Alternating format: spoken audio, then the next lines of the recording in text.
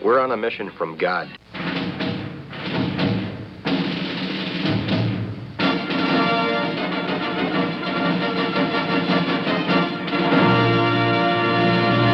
And now for something completely different.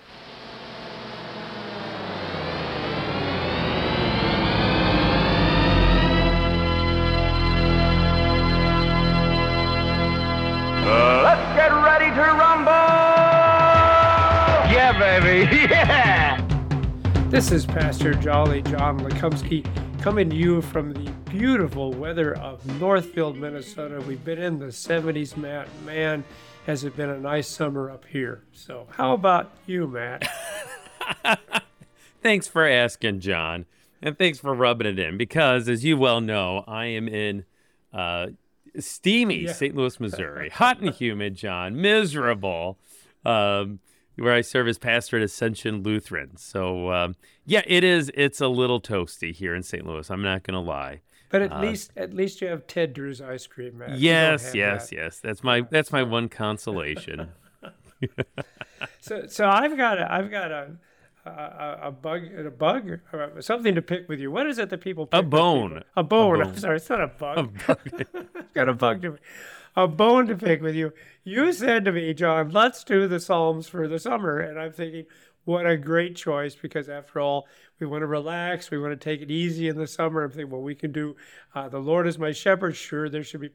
And then it seems to me you picked out the hardest Psalms that are in the Bible. In fact, you make me wonder who was editing this book.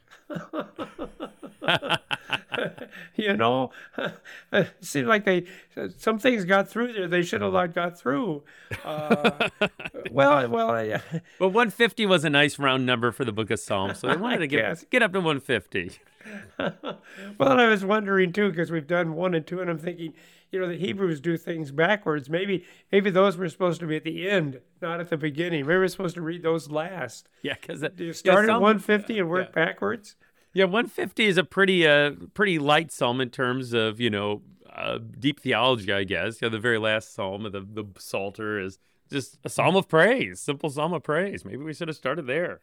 Well, see, I'm thinking, like I said, the Hebrews go from right to left, and if you have the Hebrew Bible at home, it confuses the heck out of you because it starts in the back of the book, not in the front. Yep. And so I'm thinking, so maybe Psalm 1 and 2 were just these couple of psalms, and they said, oh well, we got to throw them in.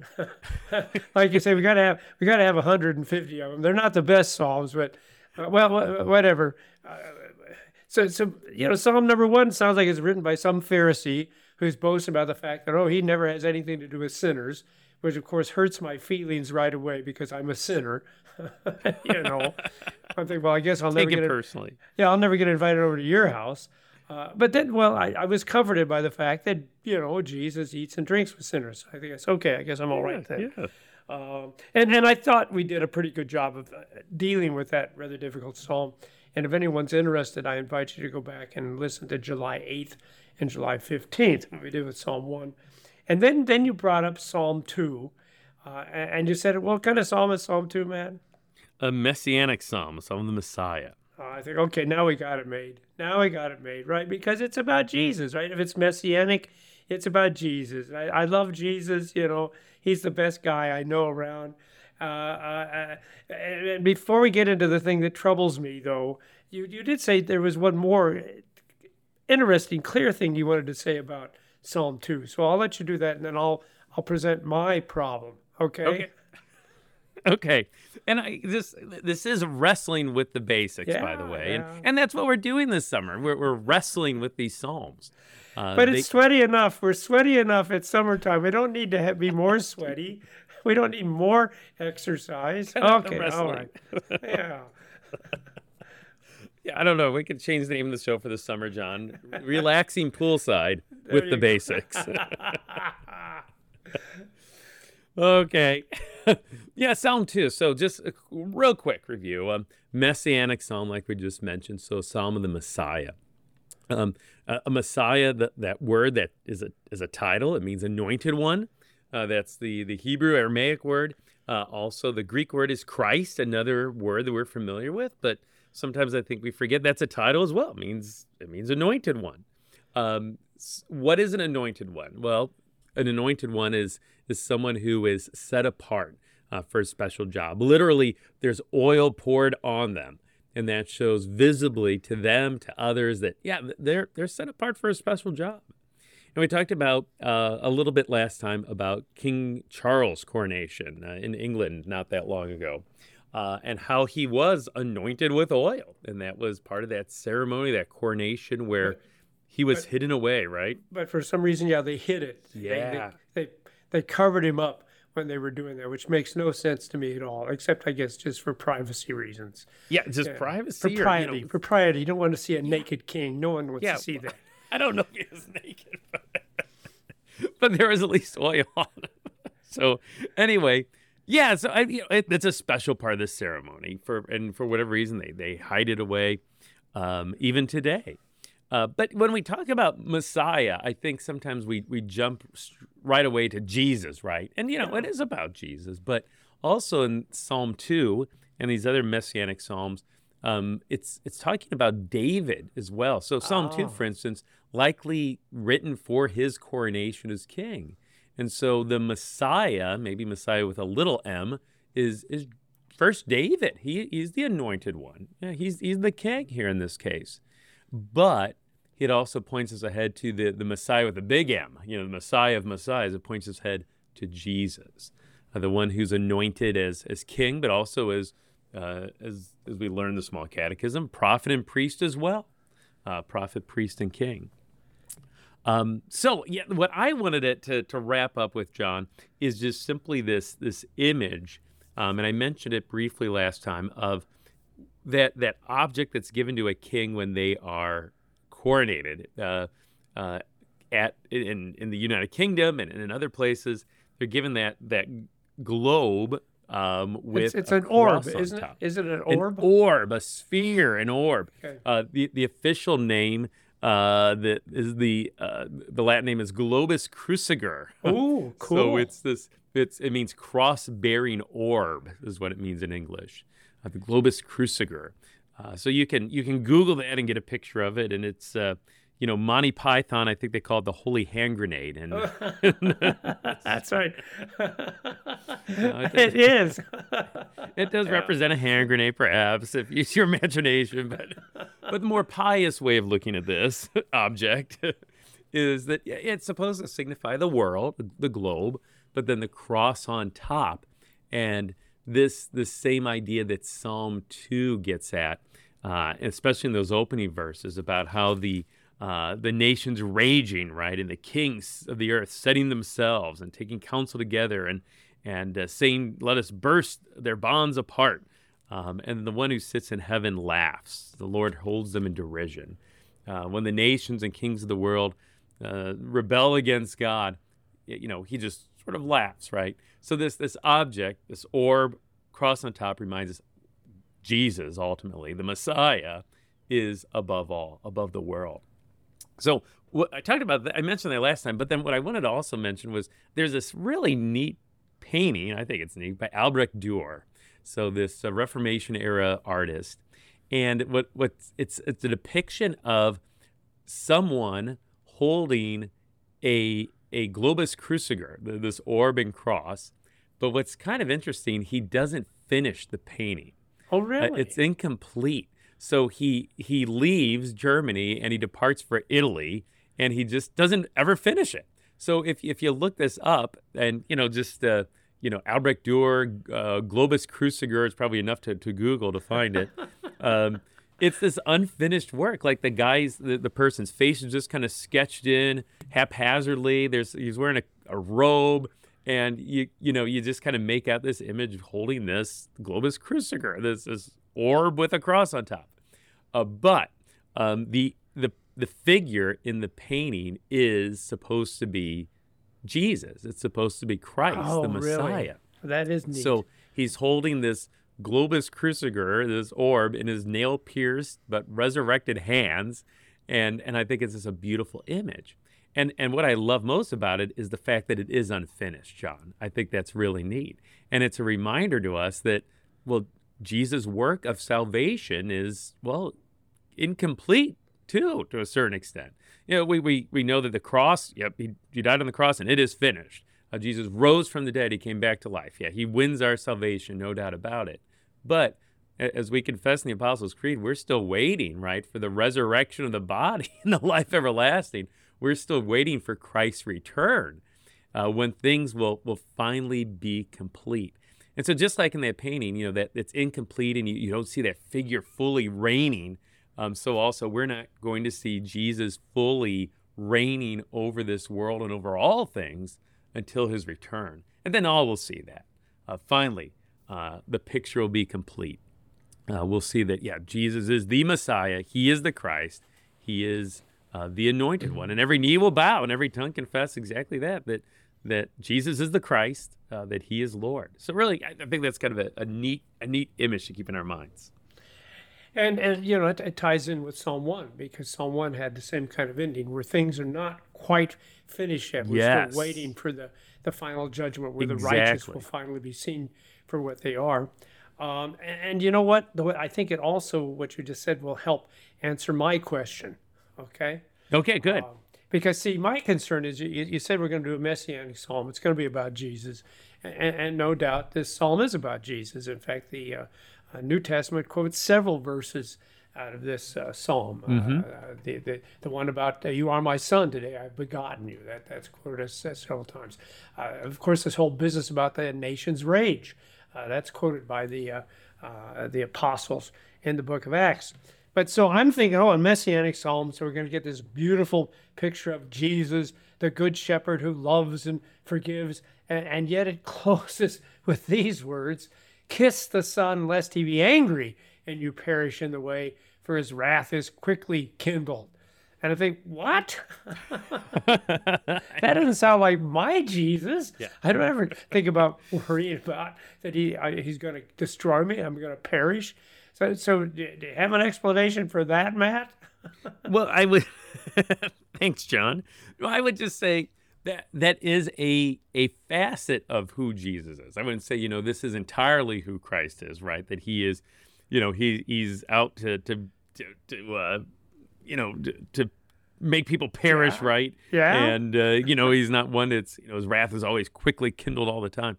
But, when it talked about kiss the Son, lest he become angry, the translator here, at least in the English Standard Version, chose to capitalize S, right? Mm-hmm. So it really is, like you said, pointing us, it's probably talking about Jesus. Ultimately it is talking about him as the Messiah. And again, as Messiah, as King, to kiss the king, well, that was a sign of, even still today, right? It's a sign of reverence. Sure. You kiss their ring or whatever, and it's a sign of reverence and submission to that king. They're the ones in charge. They're king. I'm not. And I'm showing my loyalty, my submission, my devotion to that king. So I think there's it's a word of law here, really, for us, to kiss the Son, lest he become angry. That we would show Christ reverence and respect and honor and submit to him in our lives. That we would come to in repentance even and come before him in humility. So, and if we don't do that, well, there is a word of warning, right? If we refuse to do that, if in our pride we refuse to submit to Christ, if we think we are self-sufficient on our own, if we think we're the king and the one in charge and he's not, well, there's going to be consequences. I think it's a first commandment issue, right? If we're not loving and fearing God above all things, and submitting to him, we're in trouble, because if we're not submitting to Christ, if he's not the one in charge, if he's not king, well, then who is? And sometimes we set ourselves up as king, and it only leads to trouble. So I had two thoughts about that. On one hand, this text actually isn't talking to us at all. It's addressing the kings, it's addressing the rulers, it's addressing the people who are in control, the people who have power, which unfortunately you and I don't.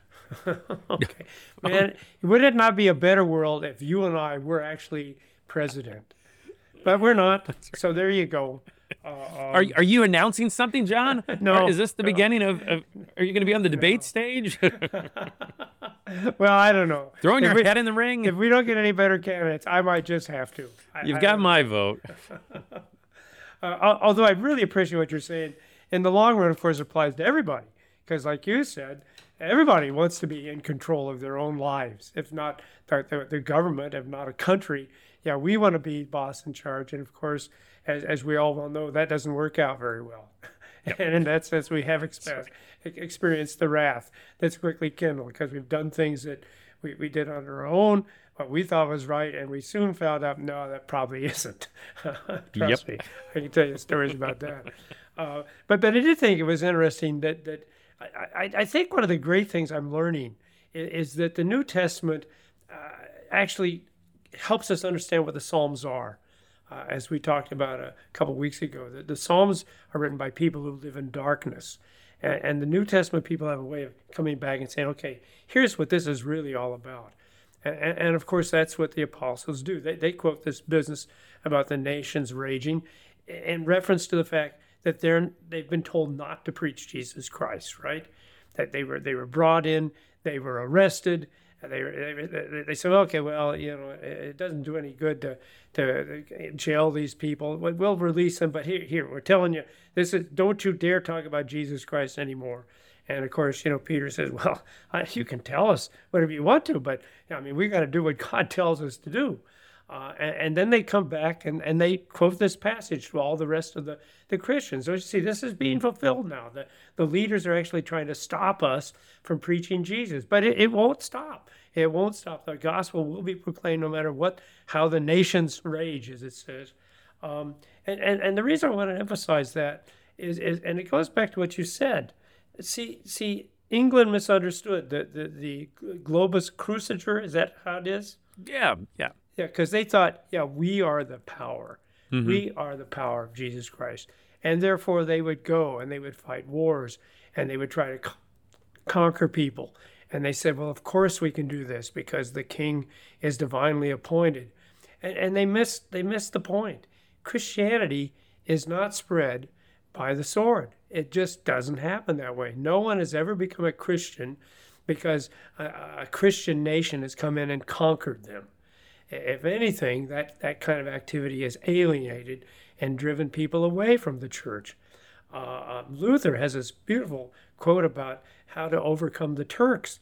And he says, ultimately, the only way you'll overcome the Turks is by making more Christians in those countries. Mm-hmm. That's the only way you're going to get it done.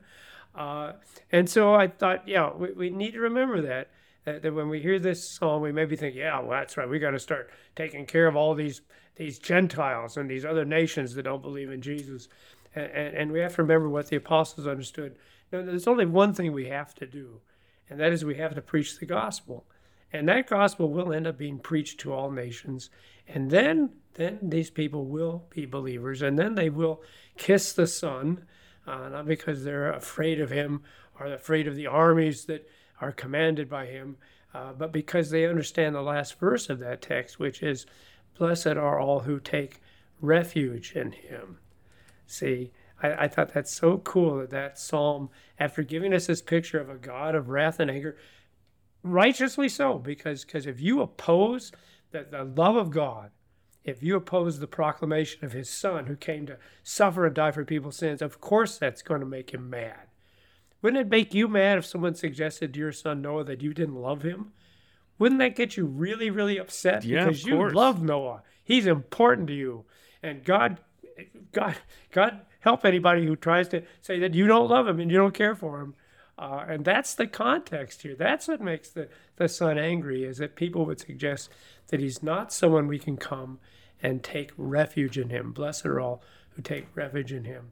So see, the more you study the Psalms, you're going to realize, wow, there's all kinds of really good stuff here. And again, I think in this psalm, we're just reminded that the only way we're going to spread Christianity is just by preaching Jesus Christ. And people will oppose that. And we just need to expect that. Let's not be frustrated or surprised at that. We just do like the disciples. We just go out and start preaching Jesus again. The danger is, though, we begin to think then we have to back it up with power and that we have to have wars and might. And then people, no, No, there's only one way people will be converted, and that is simply through doing what you and I are doing, strangely enough. And what you and I are doing, actually going out to all of these other nations. Who knows who might be listening to what's scary when I think about it that way. But there might be people in Muslim countries that are listening to this. So let's let them know we don't hate Muslims. No, we don't hate Arabs. We believe in a God who loves and forgives everyone, and that's all he wants to do. And how could you reject that? How could you reject a religion that simply says we have a God of love, a God who loves us enough that he would die for us? How could anyone reject that? But of course, people do. And as you said, for the very reason, because that also means then we just have to take refuge in him.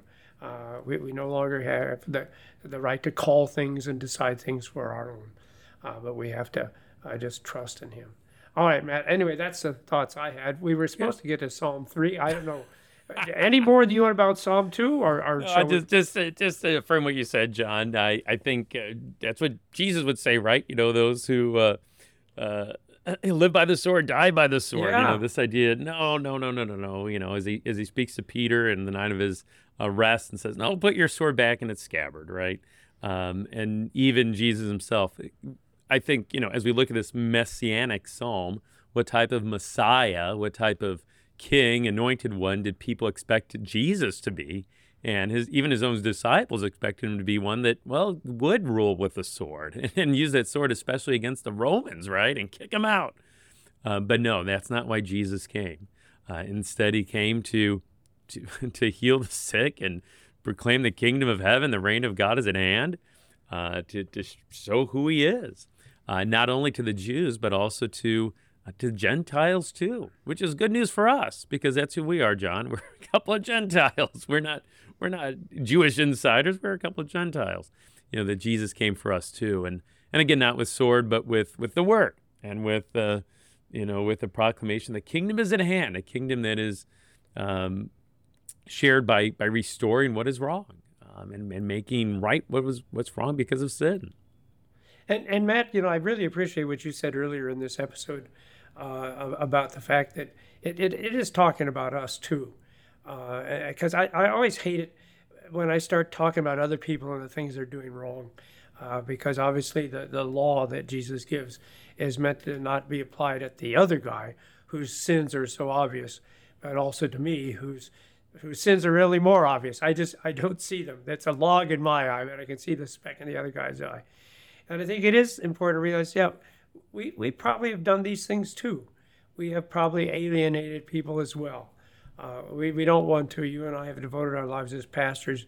We want to make Jesus as welcoming as possible. But no doubt, maybe even within our families and our friends, we've done things that have offended them, hurt their feelings, whatever, angered them, things that we did out of our own selfishness and pride. So, this is a real problem for all of us. But it's as you said earlier, Matt, the thing is we repent of that. I do go and I kiss the Son, and I kiss him in terms of saying, man, Lord, thank you for being my refuge, because I know I've done a lot of things that probably have disturbed you. I haven't loved my brother as I should. And yet, having said that, I do think, I thank the apostles that they came and said, let me tell you what Psalm 2 is all about. It's not about going to war, right? That's not what, you're not supposed to be angry. You're not supposed to be the one whose wrath is quickly kindled. You're not supposed to go out with a rod of iron and dash them into pieces like a potter's vessel. That's not an assignment for you. But no, our job is to simply preach about Jesus Christ, who is a refuge for all people. Matt, we got about a half a minute. Anything you want to wrap up? You want to talk about what's coming up next week or anything more about this psalm? Yeah, next week, join us because we're going to talk about a psalm of lament. Okay, that's the next genre, the next type of psalm. What do you got to be another one of these things like vanity of vanities, all is vanity? You're just making it hard. You have to tune in next week and find out, John. Okay. But so join us next week, and we hope you do, here on Wrestling with the Basics.